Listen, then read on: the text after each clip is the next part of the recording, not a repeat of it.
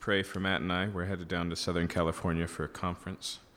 I'm going to be doing a workshop while I'm down there, and Matt has to put up with conference me, which is its own challenge.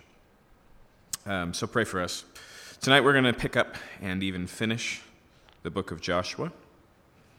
If you want to turn there, we're going to jump into Joshua chapter 22 tonight. If you remember, we've just hit the conclusion proper at the end of chapter 21.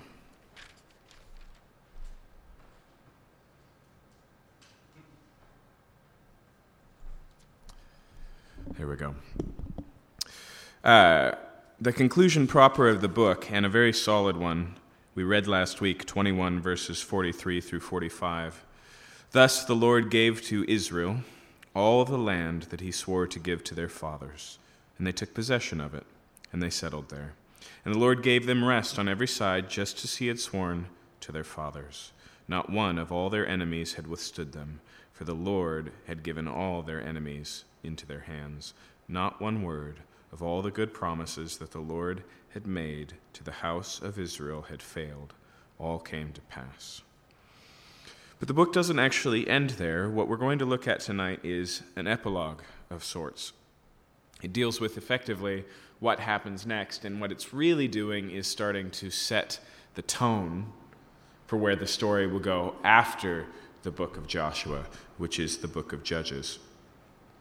But it begins with the sending home of the 2.5 tribes. And so you may remember that the River Jordan divides the tribes of Israel into east and west. And so these are the 2.5 tribes that settled outside of the Promised Land proper. And they had given their promise that they would enter in with all of the other tribes into the Promised Land, fight alongside them, and then they would go home and settle in their land. And so them fulfilling their half of the bargain, Joshua now sends them home. Verse 1. At that time Joshua summoned the Reubenites and the Gadites and the half-tribe of Manasseh and said to them, "You have kept all that Moses, the servant of the Lord, commanded you, and have obeyed my voice in all that I have commanded you. You have not forsaken your brothers these many days, down to this day, but have been careful to keep the charge of the Lord your God." In other words, they've done what they were supposed to do. Now, I wanted to just highlight something very quickly there.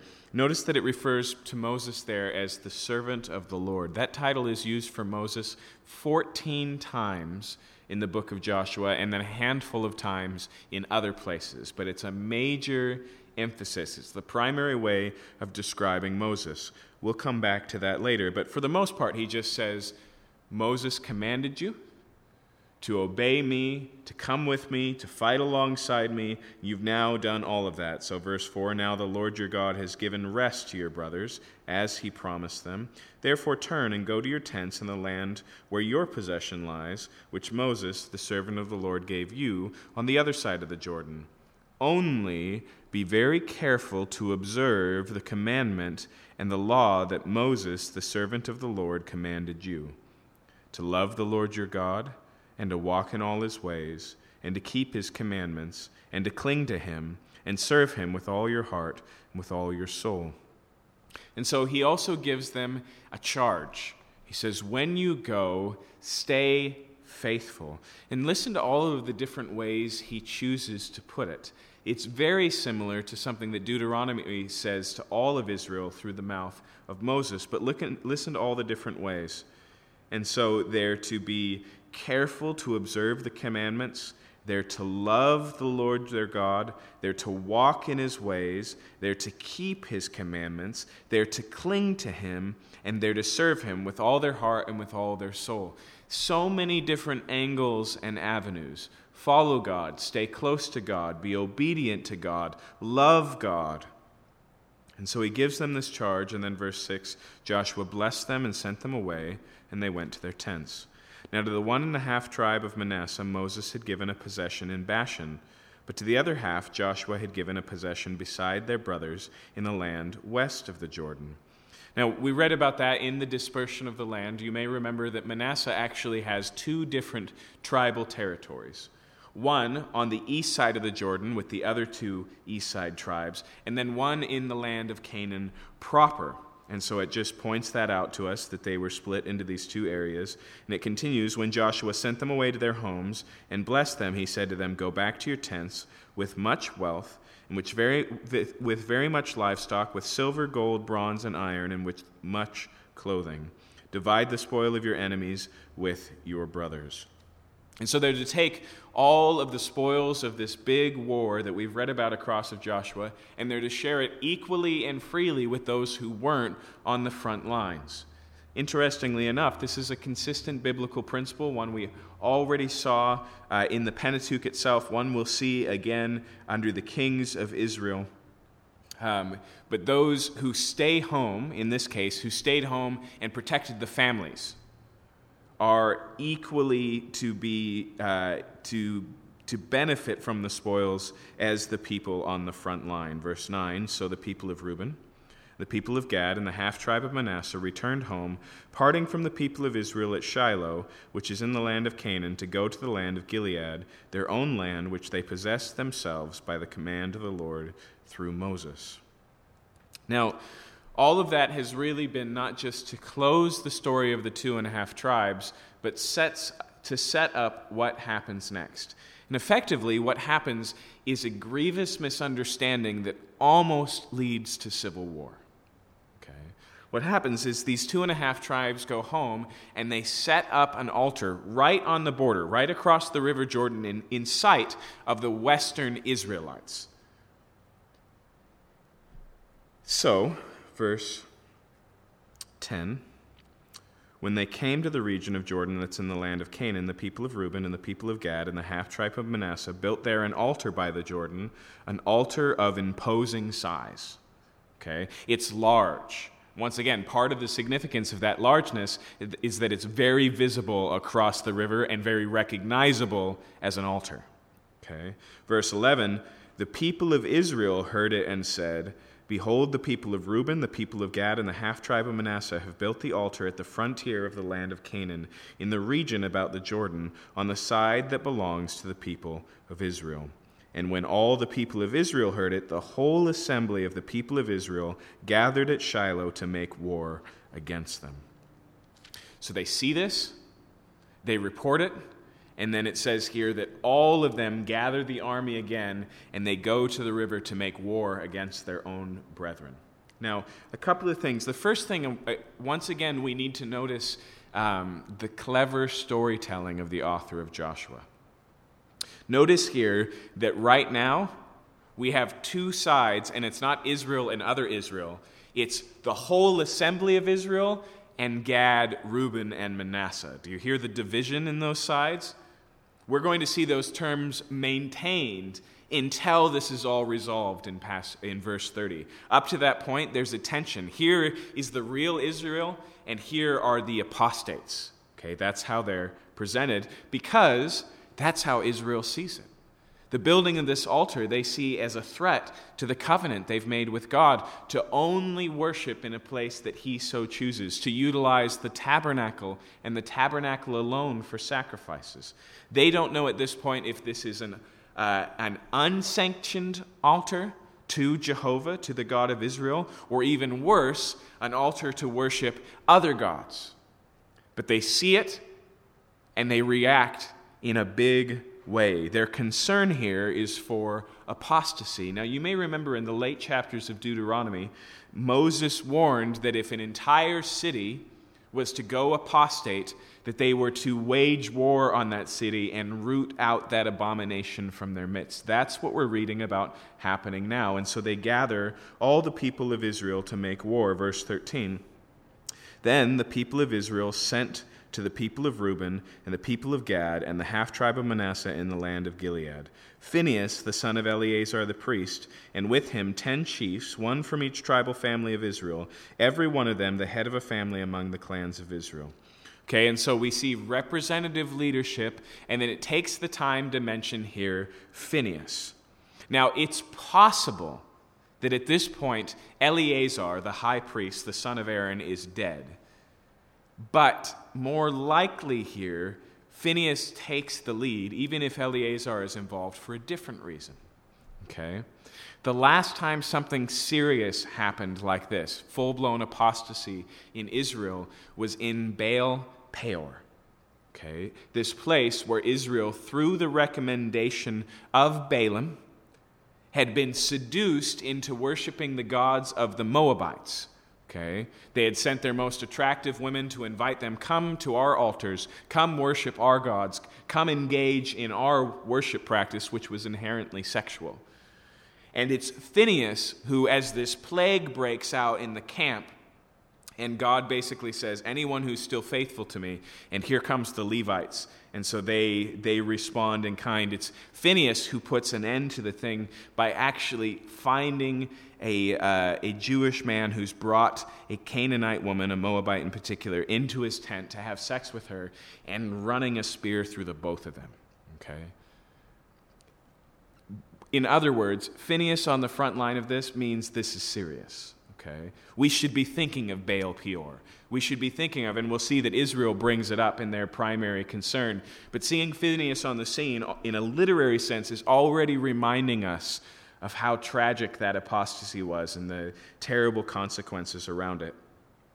And so here Phinehas is involved, and then a representative leadership of all the tribes. Verse 15, they came to the people of Reuben, the people of Gad, and the half-tribe of Manasseh in the land of Gilead, and they said to them, "Thus says the whole congregation of the Lord, what is this breach of faith that you have committed against the God of Israel in turning away this day from following the Lord by building yourselves an altar this day in rebellion against the Lord?"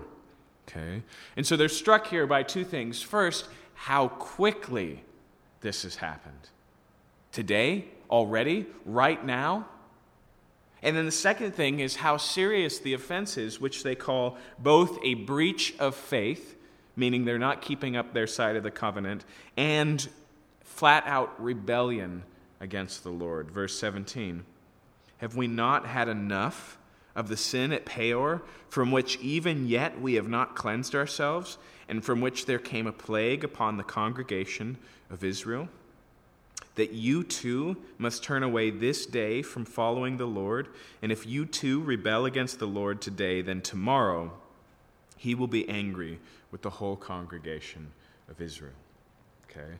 So recognize here, as much as they are divided in the fact that they, effectively are going to threaten civil war in a second, they still see this identity as being significantly unified.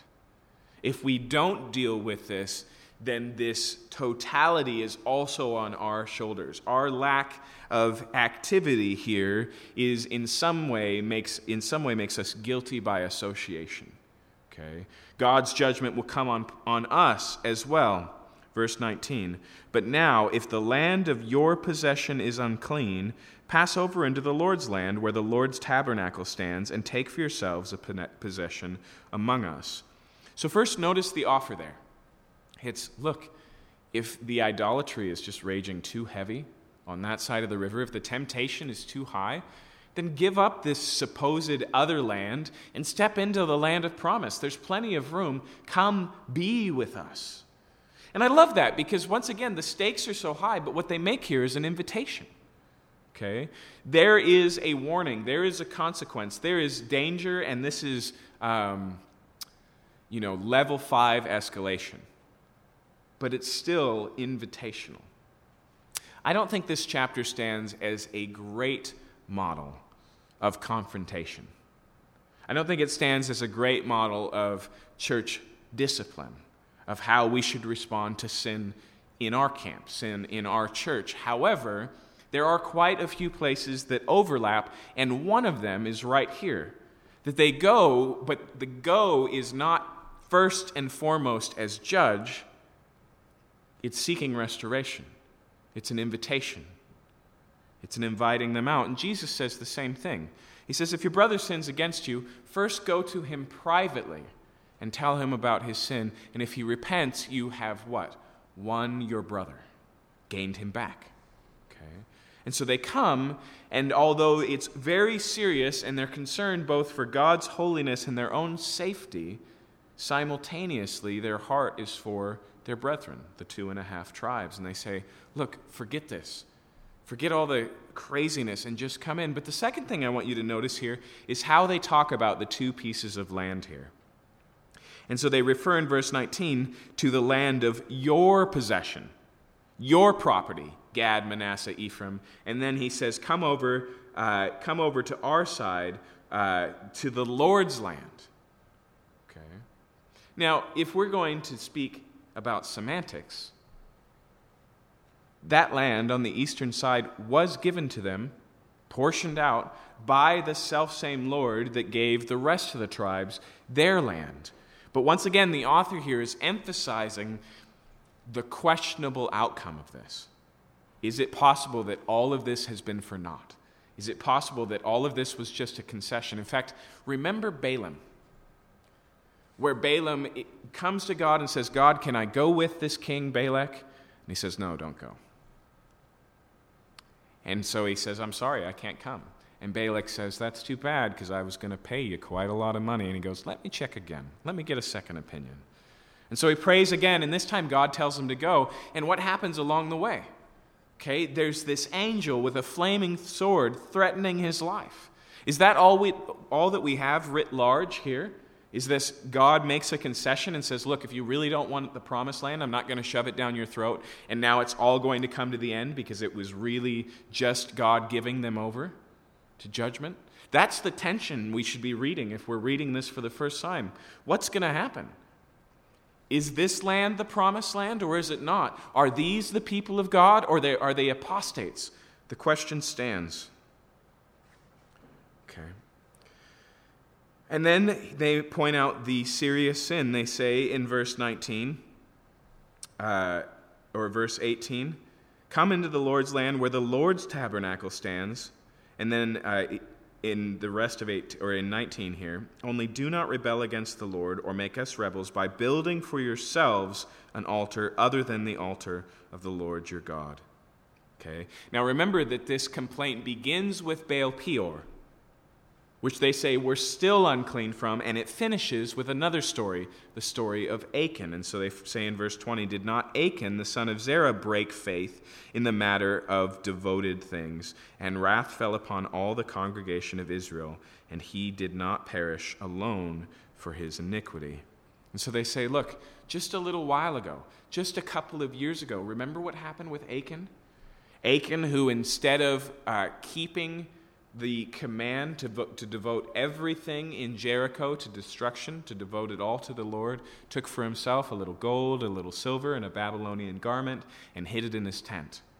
And because of that, when Israel goes up against Ai, the next week, 36 men die on the front lines.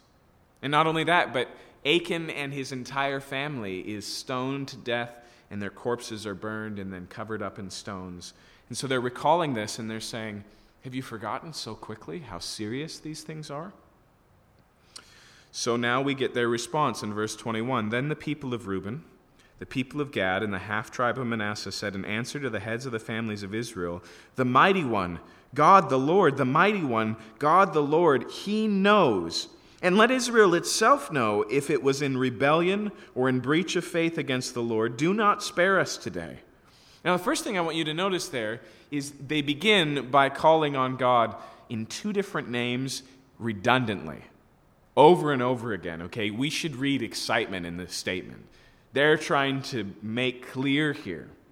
And then they say, after identifying God as the mighty one, God the Lord, okay, El the Jehovah, that he knows our hearts.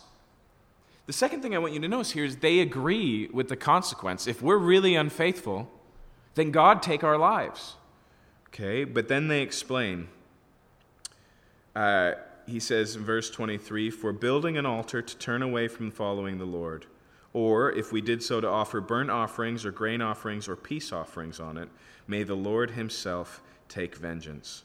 Okay, when they mention grain offerings, peace offerings, and burnt offerings, that's basically the sum total of the Levitical sacrifices. So they don't just say, we're not doing the important sacrifices here. They don't say, we'll still go to the tabernacle for the Day of Atonement. They say, we're not doing anything here. There's no sacrifices here. If we did, then may the Lord himself take vengeance. No, verse 24, but we did it from fear, that in time to come your children might say to our children, what have you to do with the Lord, the God of Israel? Okay, so do you see what they're envisioning? They're saying, we're afraid that generations from now, your children would come to our children and say, you're not really Israelites. If you were, you'd be in the promised land. This river divides us not just geographically, but it divides our identity. Okay. Now, if you don't think the Jews are capable of such a thing, I'll just remind you of the Samaritans in the future. There's an emphasis for Israel on purity, and so there's questionableness on these types of things. And so they say, we were afraid that our children would not be recognized as being part of God's people, so notice what he says here in verse 25.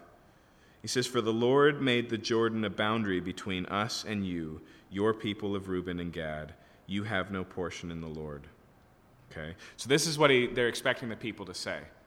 Look, God made the Jordan River as a boundary of the promised land and therefore put you on the wrong side of it. Your children have no part with us. So your children might make the children to cease to worship the Lord. Therefore, we said, let us now build an altar, not for burnt offering, nor for sacrifice, but to be a witness between us and you, and between our generation after us, that we do perform the service of the Lord in his presence, with our burnt offerings and sacrifices and peace offerings. So your children will not say to our children in time to come, you have no portion in the Lord. And so basically they say, we built this altar not to be used, but to remind you that we're a part of Israel. That's why Israel recognizes it so significantly as an altar for sacrifice, because it's designed based on God's altar standards, right? And so they say, no, we were afraid that a time would come when you wouldn't identify us as being one of you, and so we built this as a memorial, as a reminder to say, we also, even on this side of the river, we also are Israel. We also worship the God of Israel. We also will come to the tabernacle and continue to offer our sacrifices there. Now, we're going to see that this clarifies the misunderstanding and takes all of the escalation out of the scene. This explanation is going to be sufficient.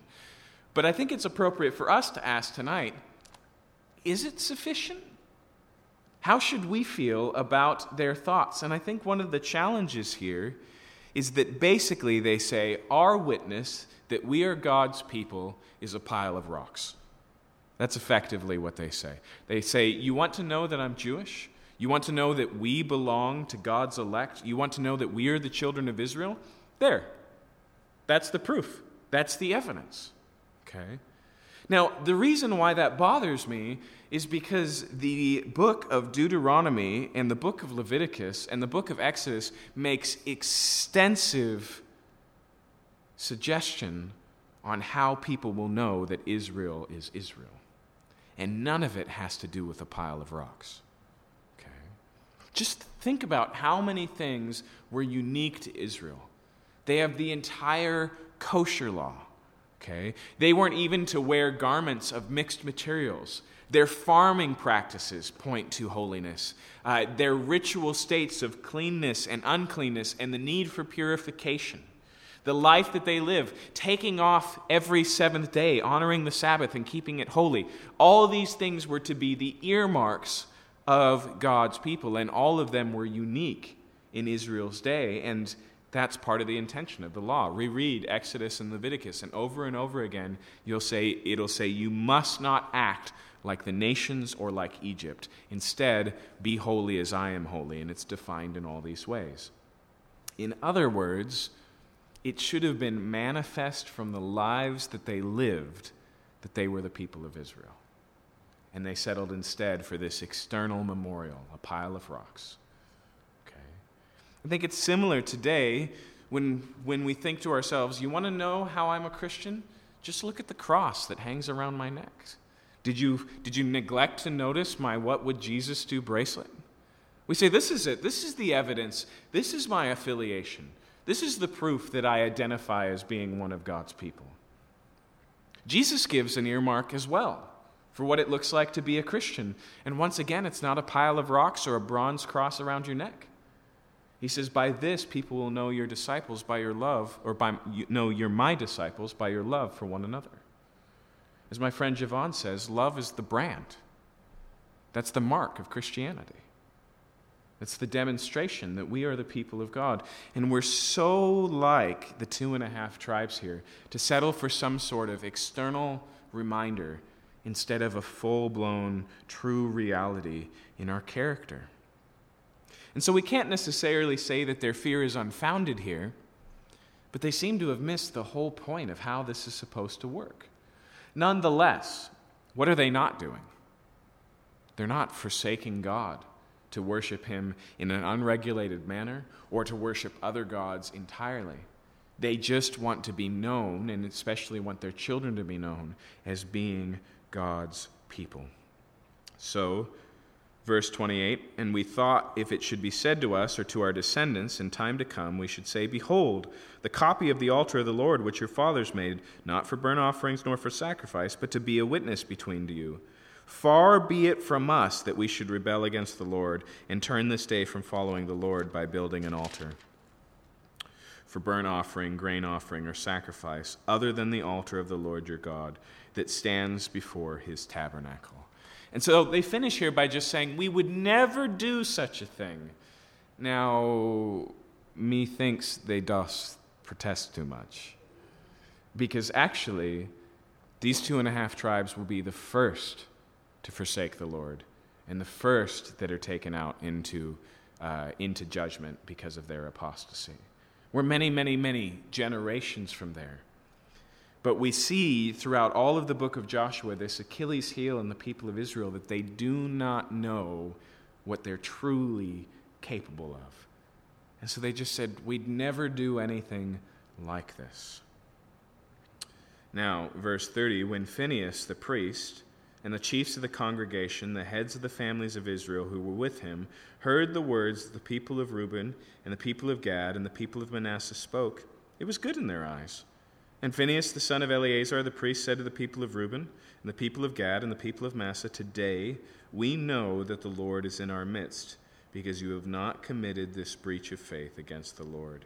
Now you have delivered the people of Israel from the hand of the Lord. And so they go, okay, we are all the people of God. And even today we see evidence of the fact of God's goodness because we're still standing. Okay. It's just interesting to me. It's so subtle there, but there is a difference in heart. Gad, Reuben, Manasseh say we'd never do such a thing. The rest of the tribes of Israel, through Phinehas, they say something similar to that, but it's slightly different. They say, the fact that you haven't done such a thing shows that God is still working. They say, this is evidence that God is in our midst. And then they say, almost oddly, you've delivered us from the hand of the Lord today. There's a tension there. There's an interesting concept, but it's very subtle. So verse 32, Phinehas the son of Eleazar, the priest and the chiefs, returned from the people of Reuben and the people of Gad in the land of Gilead and the land of Canaan to the people of Israel and brought back word to them. And report was good in the eyes of the people of Israel. And the people of Israel blessed God and spoke no more of making war against them to destroy the land where the people of Reuben and the people of Gad were settled. The people of Reuben and the people of Gad called the altar Witness, for they said, it's a witness between us that the Lord is God. So, crisis averted. Okay. What happens next is basically Joshua's swan song. It's his final speech to Israel. Now, notice as this opens, it opens in verse 1, a long time afterward. How long? Okay. We're not actually told, but since we can assume that Caleb and Joshua are somewhat similar in age, and we know that when the war ended, he was 85, okay? And so that's why we suggested it was 5 to 7 years of battle that had gone on. We also know that in the end of chapter 24 that Joshua dies at the age of 110. We're probably talking about decades later, okay? We move forward in the storyline to the final piece of the epilogue, which is the final words and the death of Joshua, and we've probably moved forward a couple of decades, okay? And so at this point, Joshua is going to regather the leaders and then a full assembly of Israel and give his final exhortation to them. And so, verse 1, a long time afterward, when the Lord had given rest to Israel from all their surrounding enemies, and Joshua was old and well advanced in years, Joshua summoned all Israel, its elders, its heads, its judges, its officers, and said to them, I'm now old and well advanced in years, and you have seen all that the Lord your God has done to all these nations for your sake, for it is the Lord your God who has fought for you. Now, most likely there, he's not only pointing to the big battles that we read about in the first half of Joshua, but also the 2 decades of follow-up skirmishes. And what he says is, what I told you when I exhorted you to go and that God would fight for you, it's now been proven true in your own experience. You know for yourselves God's faithfulness. And he continues in verse 4, Behold, I've allotted to you as an inheritance for your tribes those nations that remain, along with all the nations that have already been cut off from the Jordan to the great sea in the west. The Lord your God will push them back before you and drive them out of your sight, and you shall possess their land just as the Lord your God promised you. And so now he turns to the future. He says, God has fought for you. God will fight for you. Therefore, he says in verse 6, be very strong to keep and do all that is written in the book of the law of Moses. Now, if you've been with us for the entire duration of the book of Joshua, does that sound familiar? That's basically the exhortation that God gives Joshua in the opening of the book. Be strong and very courageous, and keep and meditate on and follow all that's written in the book of the law of Moses. And so now he takes that same command and he imparts it to Israel, and he says, Israel, be strong and very courageous, and keep the words of the law of Moses. He says, turning aside from it neither to the right hand nor to the left, that you may not mix with these nations remaining among you, or make mention of the names of their gods, or swear by them, or serve them, or bow down to them. I love the language there because it reminds me of a parent who recognizes they're dealing with a rebellious child, right? There's no loopholes he leaves here. It's not okay to worship them but not serve them. It's not okay to serve them but I just bow down to them. It's not okay to intermingle with these gods, right? He just shuts every door he can, okay? And then notice this, verse 8, but you shall cling to the Lord your God just as you have done to this day. Now clearly that's a commendation of Israel. He says, so far, so good. You have clung to the Lord. And that word there is the one that's used all the way back in Genesis chapter 2 when it speaks of the two becoming one flesh. It's also the word that's used of Ruth when her mother-in-law tries to send her away and she says, look, no more sons are going to come out of my body. If you're going to go on and have real lives, it's best for you to leave and go back to your people. And it says, but Ruth clung to Naomi. It's the word that's used extensively in Deuteronomy for the covenant itself, and it's the one that is in contrast used with the word forsake. Okay, so clinging to the Lord is keeping the covenant. Forsaking the Lord, severing, is breaking it. But I want you to notice how Joshua uses it here, because he says they must cling to the Lord just as they've done. Verse 9, for the Lord has driven out before you great and strong nations, and as for you, no man has been able to stand before you to this day. One man of you puts to flight 1,000, since it's the Lord your God who fights for you just as he promised you. What's he pointing out there? He's saying incredible odds. Okay, there's so few of you. And yet you've conquered armies so much bigger because God is on your side. This contrast, or this statement of the one who puts to run, or puts to, I want to read it again. One man of you puts to flight 1,000, is used again in a couple of places in the Psalms as being the definition of what it means when God is fighting for you. But it's also interesting that in the book of Judges, we see this literally happen with Samson, right? Samson, who slays 1,000 Philistines with the jawbone of a donkey, 1 against 1,000, okay? Incredible odds. And Joshua just says here, that's God. That's God is on your side. That's what it means to cling to him. That's what we mean when we say that God fights for you. Just as he promised you, verse 11, be very careful, therefore, to love the Lord your God. For if you turn back and cling to the remnant of these nations remaining among you. Do you see he uses that word again? He says, cling to the Lord and do not cling to the nations. Okay. Now, there's a correlation between these two things, and I think that's pretty obvious. We cannot avoid worship as human beings. And if we don't worship the true God, the living God, the God of the Bible, we will find something else to worship in its place. But the problem is, in experience, we tend to assume that it begins with us worshiping something else and therefore no longer worshiping God. But the Bible makes the case over and over again that it's when we stop worshiping God that we look for something else to worship. I quote it often, but consider what it says in Jeremiah chapter 2, when God is critiquing these same people in their later generations for doing just what Joshua has warned them not to do. And he says, my people have committed 2 evils. They've forsaken me, the fountain of living water, and have made for themselves pots, broken pots that can hold no water. And so there's a 2-part sin there. First, they've turned away, and then they fashioned for themselves gods to satisfy what they are no longer getting. In other words, for us as Christians, it's worth recognizing that the easiest way to avoid idolatry is to passionately worship the true God, to focus there, to spend all our energy there, to understand and to know who God is. In other words, the best way to cling to someone who's not, or the best way to avoid clinging to someone who's not your spouse is to cling to your spouse closer. Right? Doesn't that make sense? It's when there's distance in this relationship that suddenly there's an appeal to that relationship. And so he uses this language of cling, and he says, cling, by all means, cling to the Lord. Do not cling to the nations in your midst.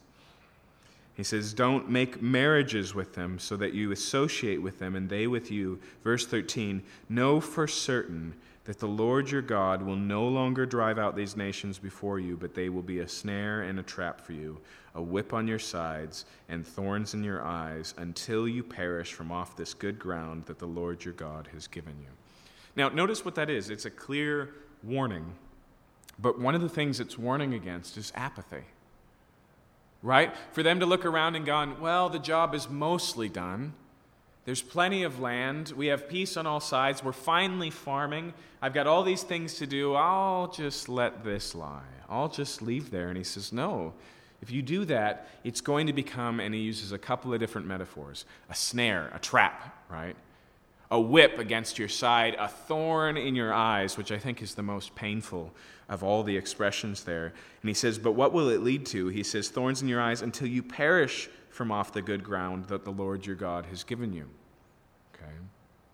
It's not just God wants you to have more of the land, so don't settle for some of the land. It's if you don't have all of the land is threatened. And I think this is important because we have a tendency to settle, to manage our own sins and say, this is enough, I've got it all under control. But the nature of sin is always progressive. And sin that's not actively fought against quietly and slowly grows in power.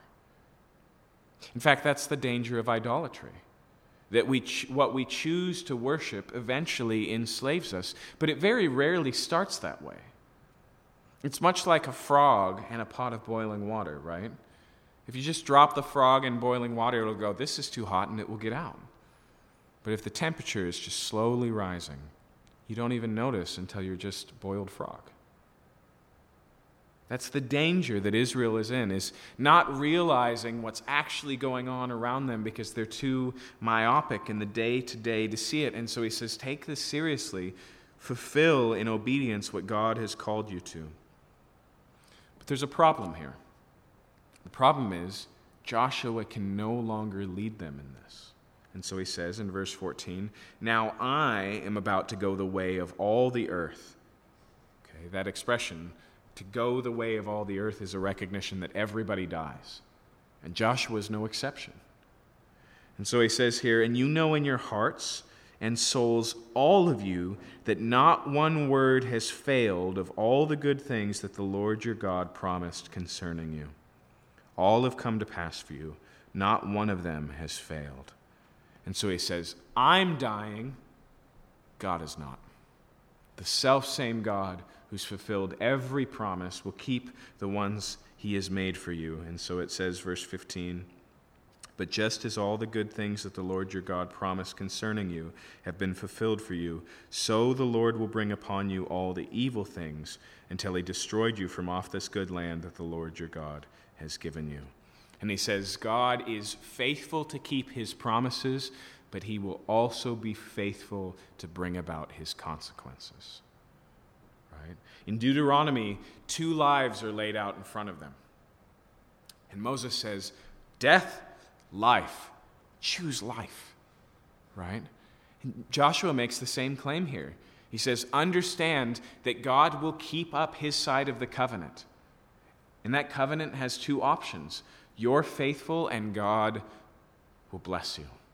You're unfaithful and God will bring about the consequences, the warnings, the judgments, and ultimately remove you from the land. But notice, either way here, God is faithful. God is consistent. He's keeping up his side of the bargain. Okay, verse 16, this is pretty intense. If you transgress the covenant of the Lord your God, which he commanded you, to go and serve other gods and bow down to them, then the anger of the Lord will be kindled against you, and you shall perish quickly from off the good land that he has given you. And so he speaks very seriously. But Joshua isn't making this stuff up. This is exactly what God had said through Moses and warned them about. So first he speaks to the leaders here, and now we move on to a second event with a wider audience. All the assemblies of Israel. And I want you to notice where this final chapter takes place, because it's significant. Look at chapter 24, verse 1. Joshua gathered all the tribes of Israel to Shechem. Okay. Now that's interesting for a couple of reasons. One, because it hasn't been a major player location in the book of Joshua. We would assume if things were to be well balanced, or if Israel had selected a place where they gather for family meetings, it would have been either Gilgal, where it all got started by Jericho, or Shiloh, where the tabernacle is. But instead, he gathers them all to Shechem. Okay. Now, the second reason why that's interesting is because although Shechem doesn't have a long story in Joshua, it does have a long story in the Pentateuch. Shechem is the place where the 2 sons of Jacob kill all the Shechemites because of the rape of Dinah. Shechem is the place, it's the first place where Jacob settles when he comes back into the land with his big family, and it's also the place where Jacob purchases land, as we'll see in just a minute. But most significantly for the chapter we're about to read, Shechem is the place where Jacob realizes that not only is his life far from God, but so is all his family. I mean, his sons are now mass murderers. And he goes, we got to fix this. And so he determines to go back to Bethel, the place where he encountered God all those years ago with the ladder up to heaven and the angels ascending and descending and the voice saying, I'm going to give you all the promises of your father. He says, I got to go back to that place. And this is what he tells his family in Genesis chapter 35. He says, clean yourselves up and take all of your idols and bury them. It's a full act of family repentance. We need to go back to the house of God. We need to go back and begin again. And we can't take our old idolatrous worship with us. We can't continue in the way we were. It's repentance. Now notice how that plays out as we read the story here. Okay, so he gathers them all to Shechem, summoned the elders, the heads, the judges, the officers of Israel, and they presented themselves before God. And Joshua said to all the people, "Thus says the Lord God of Israel, long ago your fathers lived beyond the Euphrates." Notice how far he begins back here. Okay, now he's going to talk not just about Abram or Abraham, the father of the Jews, where these promises begin, but actually Abraham's father, Terah. Okay? And so he goes not to Abraham's time in the land of Canaan, but his time in the land of Ur, before that all goes down, when he's a son in his father's household. He says, this is your origin, this is where you come from. But what he's going to do is basically tell the big story of what God has done for them. And it begins there. And notice what it says here. Long ago your fathers lived beyond the Euphrates, Terah, the father of Abraham, and Nahor, and they served other gods. Now that's important, because when we pick up the story in Abraham, we're not told that. And the Lord said to Abraham, "Gather up your family and leave to a land that I will show you." And it's easy for us, especially if you've grown up in the church, to read that story as if Abraham is already a faithful follower of God. Somehow he stayed in touch with the religion of Noah and knows the one true God, and God goes, okay, here's a faithful man I can use. No, Abraham is an idol worshiper. He's a pagan. He has a road to Damascus experience where he's just confronted with the real God of the universe. And so he says, look, your origin doesn't begin with faithfulness, it begins with God. The story begins not with Abraham on pilgrimage going, where is the real God? Where can I find him? He's just minding his business in Ur, and God reveals himself to him. The story begins with grace. He says, when your fathers were worshiping idols, serving other gods, verse 3, then I took your father Abraham from beyond the river and led him through all the land of Canaan and made his offspring many. Who's the actor in all this?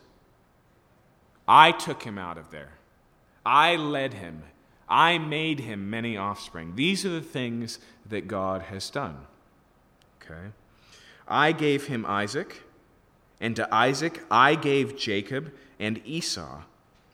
And I gave Esau the hill country of Seir to possess, but Jacob and his children went down to Egypt. Now notice that. Why is that mentioned?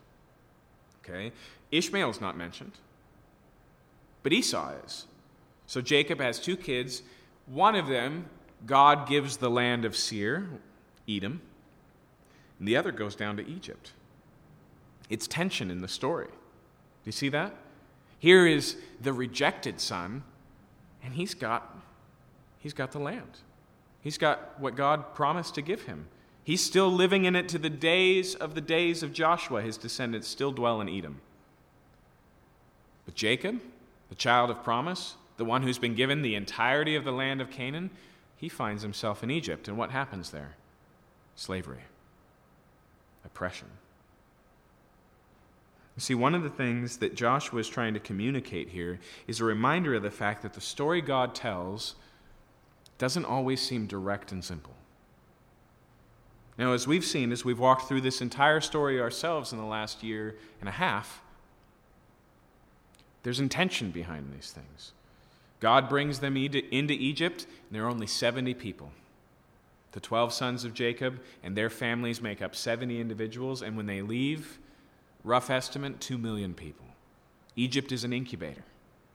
It's a place where God grows them into a nation, but it's also the place where he allows one of the great powers of the world to flex his muscle over the Jews until God flexes back. Right? And that's a significant part of the story. In fact, notice, verse 5, I sent Moses and Aaron, and I plagued Egypt with what I did in the midst of it, and afterwards I brought you out. Still the actions of God. Then verse 6, I brought your fathers out of Egypt, and you came to the sea. And the Egyptians pursued your fathers with chariots and horsemen to the Red Sea. And when they cried to the Lord, he put darkness between you and the Egyptians, and made the sea come upon them and cover them. And your eyes saw what I did in Egypt, and you lived in the wilderness a long time. Notice that part's just passed over, because we're not talking about what Israel did here, for better or for worse. just what God did. And what God did is on hiatus for that long time in the wilderness. Okay?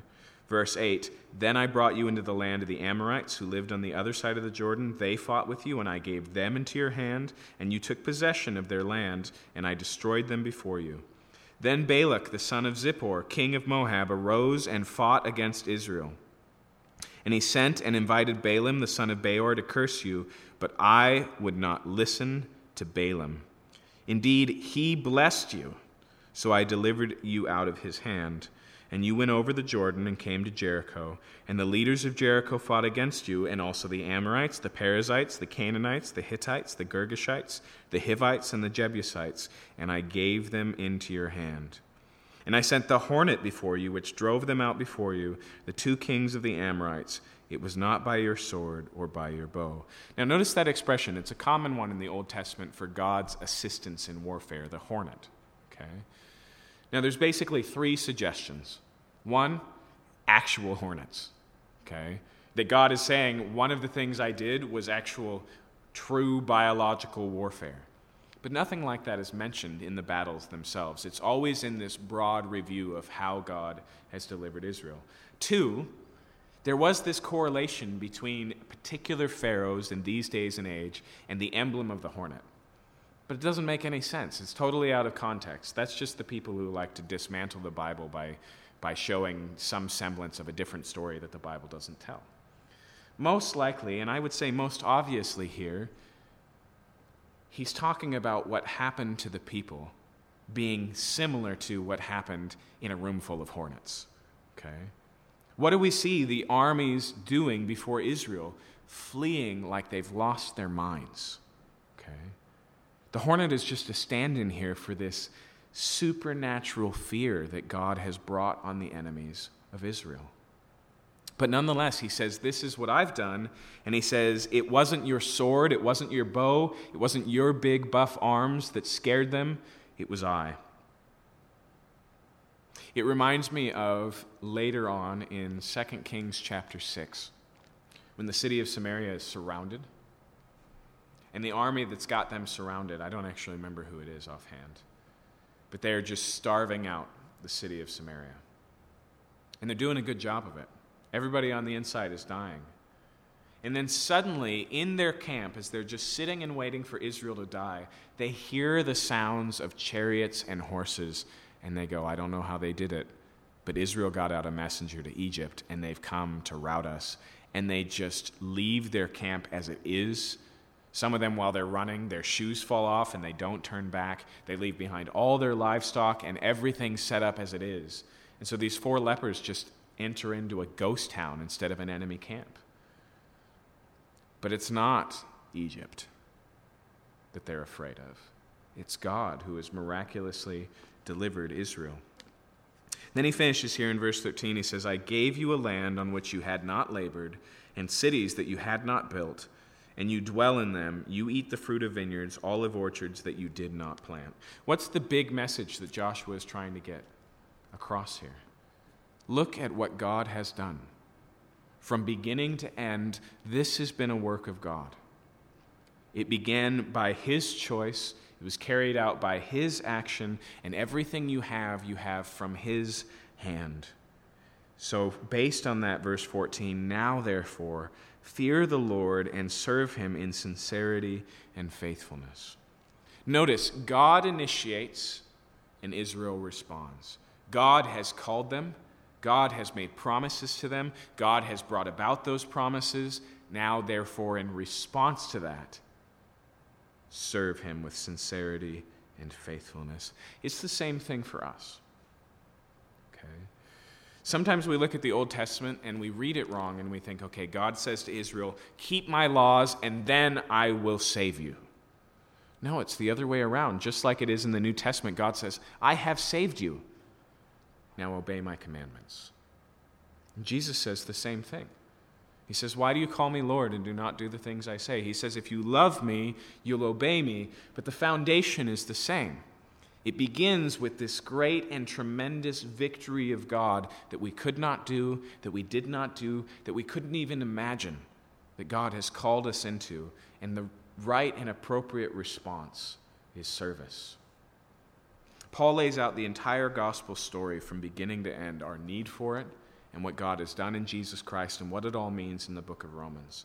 And when he finishes it in chapter 12, he finally goes, now let's talk about what you need to do. And this is what he says. I beg you, therefore, because of God's mercies. What mercies? The ones he's just spent 11 chapters delineating. I beg you, therefore, because of God's mercies, offer your bodies as a living sacrifice to God, which is a reasonable act of worship. He says if you want to know the right and appropriate way to respond, it's to offer yourself to God as a living sacrifice, because he's already offered himself as a dying one. And so Joshua lays this all out, and he says, this is who God is. This is what God has done. This is the demonstration of God's love to you, and respond in serving him. And then he continues, he says, put away the gods that your fathers served beyond the river and in Egypt, and serve the Lord. Now that lets us in on a little secret. Notice he doesn't say, don't fall into idolatry. He says, stop it with the idolatry. And he gives us two sources. One, beyond the river, that goes all the way back to Euphrates. That goes all the way back to Nahor and Terran and their idols in Ur. Okay, that's the river he's talking about here. Beyond the river is in Ur, as in the Euphrates. And then he says also that they worshipped false gods in Egypt. So they didn't just maintain faithfulness, they picked up the religious practices of Egypt. Okay? This is important because this is not something that they're going to fall into. This is a propensity they already have. That's the reality of human life, that we are bent towards idolatry. But notice the call he makes at Shechem. Put them away.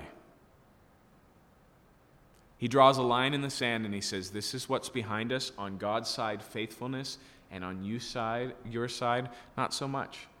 He says, but today, bury it. It's a call to consecration. It's a call to renewal and repentance. It's just like Jacob says to his family when he says, we need to go back to Bethel. Bury your idols in Shechem. Okay? And then he says this, but as for me and my house, we will serve the Lord. And I love this because he's not expressing some sort of animosity against Israel. He's not saying, you're all in rebellion and I'm the one true faithful. He says, I've looked at the self-same story I just told you. That's my story as much as it's yours, and here's how I'm going to respond. Me and my house, we're going to serve the Lord.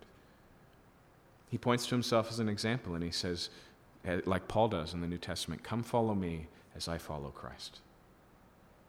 Verse 16, the people answered, far be it from us that we should forsake the Lord to serve other gods, for it's the Lord our God who brought us and our fathers up from the land of Egypt, out of the house of slavery, and who did those great signs in our sight, and preserved us in all the way that we went among all the peoples through whom we passed. And the Lord drove out before us all the people of the Amorites who lived in the land.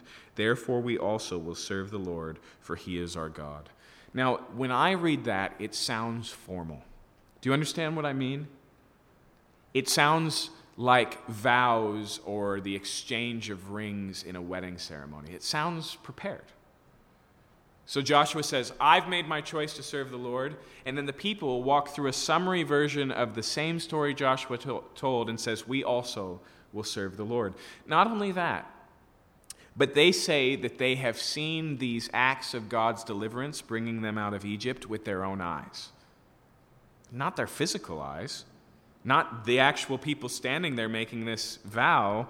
It's very likely that many of them standing there were not present in Egypt. That was at least 60 years ago. Okay? But they're speaking as a nation. And so they respond as a nation in the context of what God has done for that nation. And they say, as for us, we will serve the Lord as well. But, verse 19, Joshua said to the people, you're not able to serve the Lord, for he is a holy God. He is a jealous God. He will not forgive your transgressions or your sin. Okay, now that makes Joshua sound like a pessimist.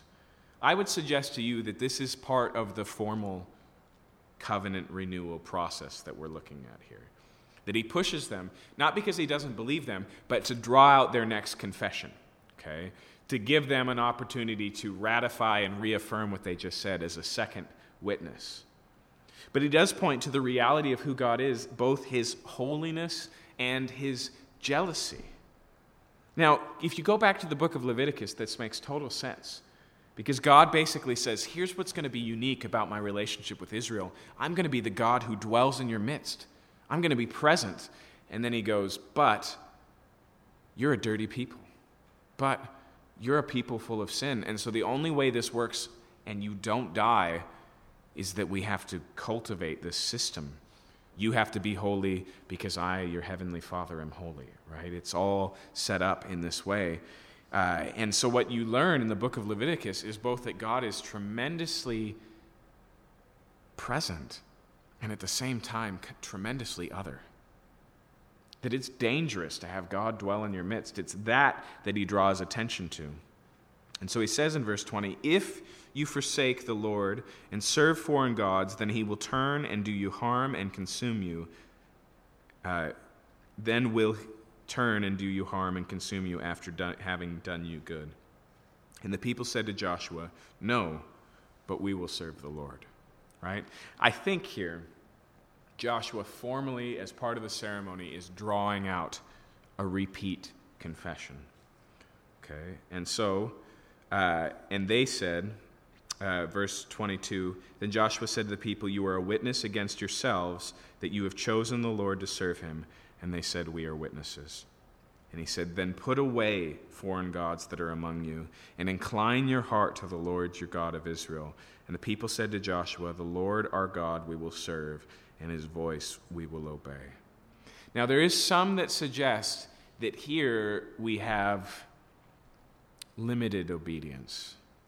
Unlike the other places where they agree or deny what Joshua says, here they don't deal with the idols at all.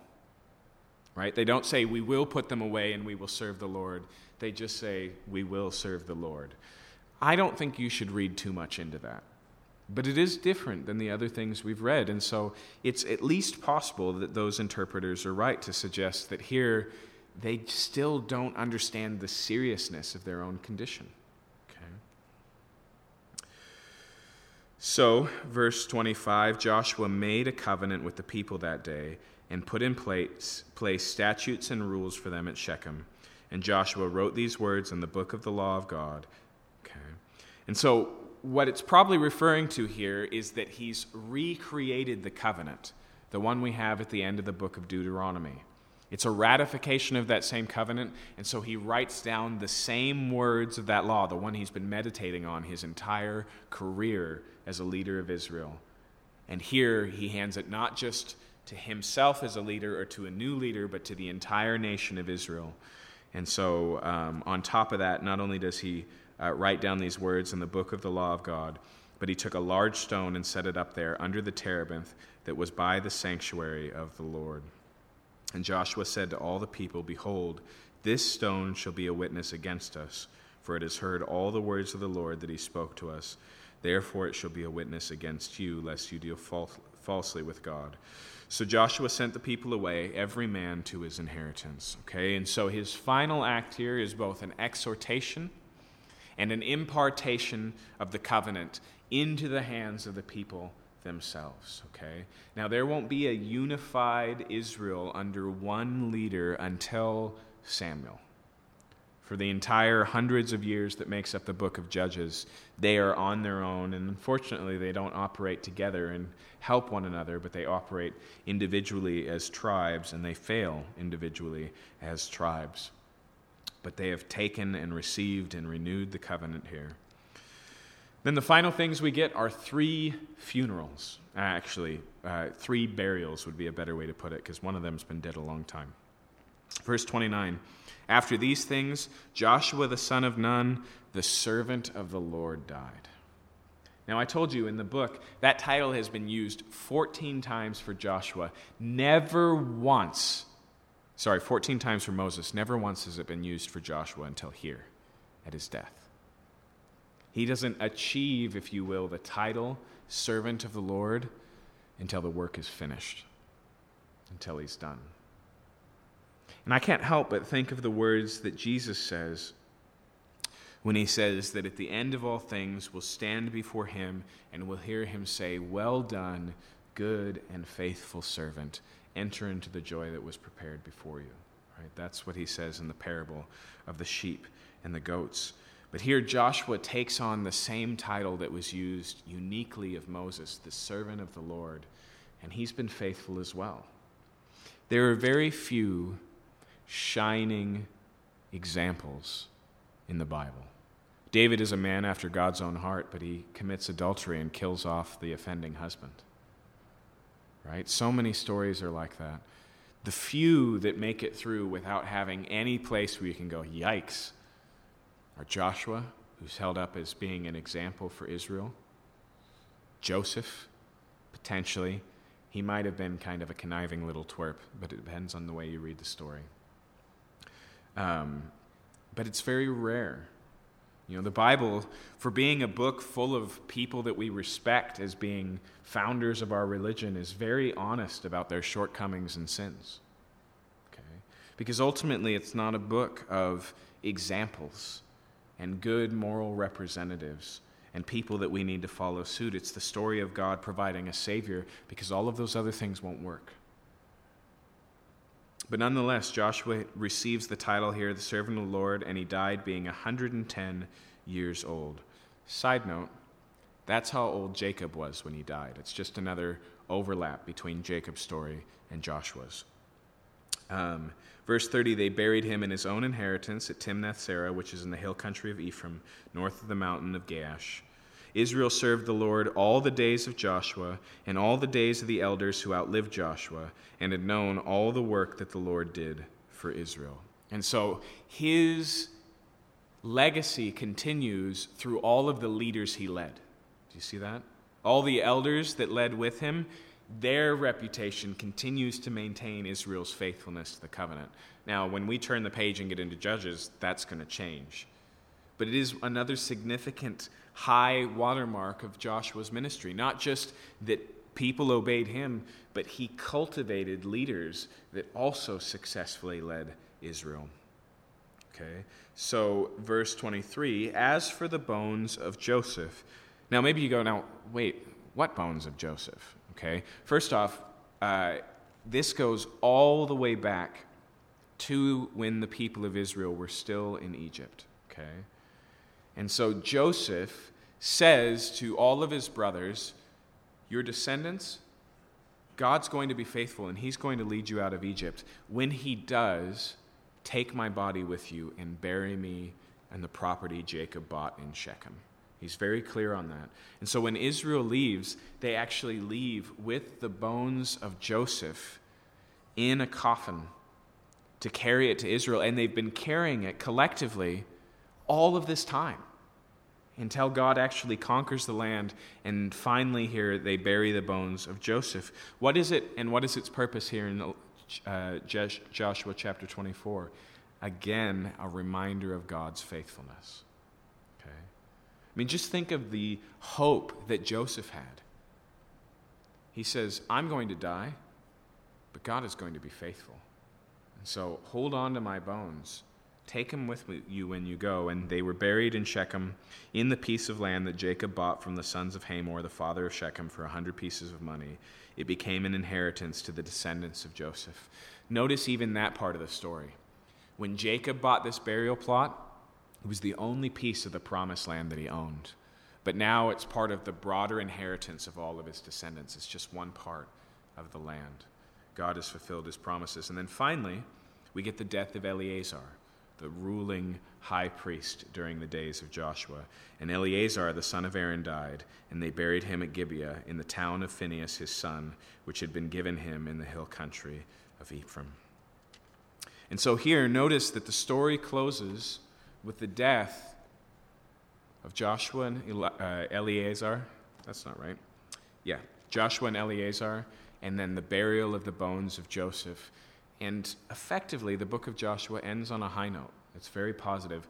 That, side note, relatively rare. In the story that the Old Testament tells, most of the time, things are on a downward slope when the pages change. Just consider the book of Malachi being a definitive version of this, where basically the last words of Malachi that close our Old Testament say, "If you do not repent, I will strike you with a curse." The end. That's the end of the Old Testament. Okay. But here, Joshua's tone, the book, is relatively positive. It's a reminder of God's faithfulness, that he keeps his promises. And remember again that this book is written to people living in the land where there's still work to do. And so effectively the message is, Joshua has been faithful. Now how about you? That's the message of the book of Joshua. Next week we'll begin the book of Judges. Let's pray. Father, we thank you for this book and for the things we've learned about your character, your faithfulness, your victorious ability to conquer in our lives, your holiness, and your promises. And I pray, God, that we would take an example like Joshua, and we would look to follow in his footsteps, to hear him fully say, "As for me and my house, we will serve the Lord," and say as Israel did, "Amen, amen, we will as well." But I pray, Lord, that we would look forward to the one who's greater than Joshua, the one who shares his name, the one we call Jesus, who not only came as our example, who not only embodied the very faithfulness that is required of us, but did it on our behalf and died in our place and freely offered us his record of faithfulness and his Holy Spirit to work among us to accomplish God's will. Thank you, Lord, that you sent us something better than a leader. You sent us a Savior. And it's in his name we pray tonight, the name of Jesus. Amen. Amen. Have a good night.